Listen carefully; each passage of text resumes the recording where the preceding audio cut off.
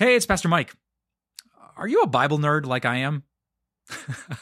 Well, even if you're not, I know you're really going to love our podcast called Bible Threads with Dr. Bruce Becker.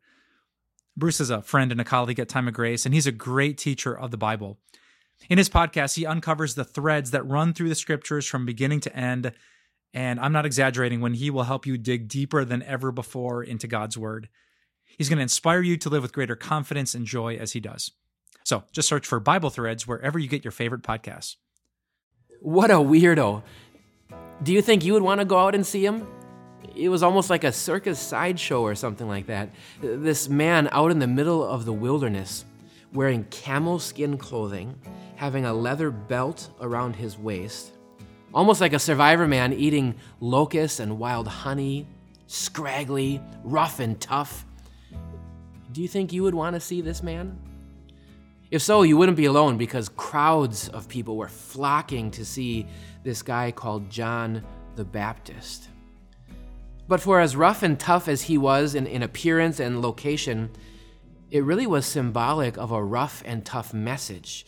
Here's the main message. John the Baptist preached this: repent, for the kingdom of heaven has come near. God sent John the Baptist to prepare the way for Jesus to come. And how were people to prepare? Well, they were supposed to repent. Now that's a fancy Bible word there, repent. Do you know what that word means?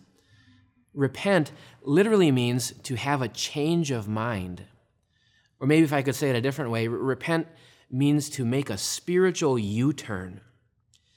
So let's say you're going down one path and you're not doing what's right. You're not doing what God wants. The Bible calls that sin. Well, repenting is more than just saying, I'm sorry. No, repenting is also changing your ways, that you turn around and go in the other direction. John the Baptist came to prepare people's hearts by repenting for Jesus to come. And now God wants to use him with that same message to prepare you for Jesus to come back. So let me ask you this question. What sin are you stuck in right now? Do you struggle with a foul mouth? Or maybe with your anger at home, anger in your workplace? Do you struggle with alcohol or some kind of substance? Do you have money and possessions that you make so important, like they're idols in your life? God is calling out to you right here, right now, through the message of John the Baptist, and he says, repent. Turn away from those things. And when you do, know that you will find arms of forgiveness wide open to you from Jesus, our Savior.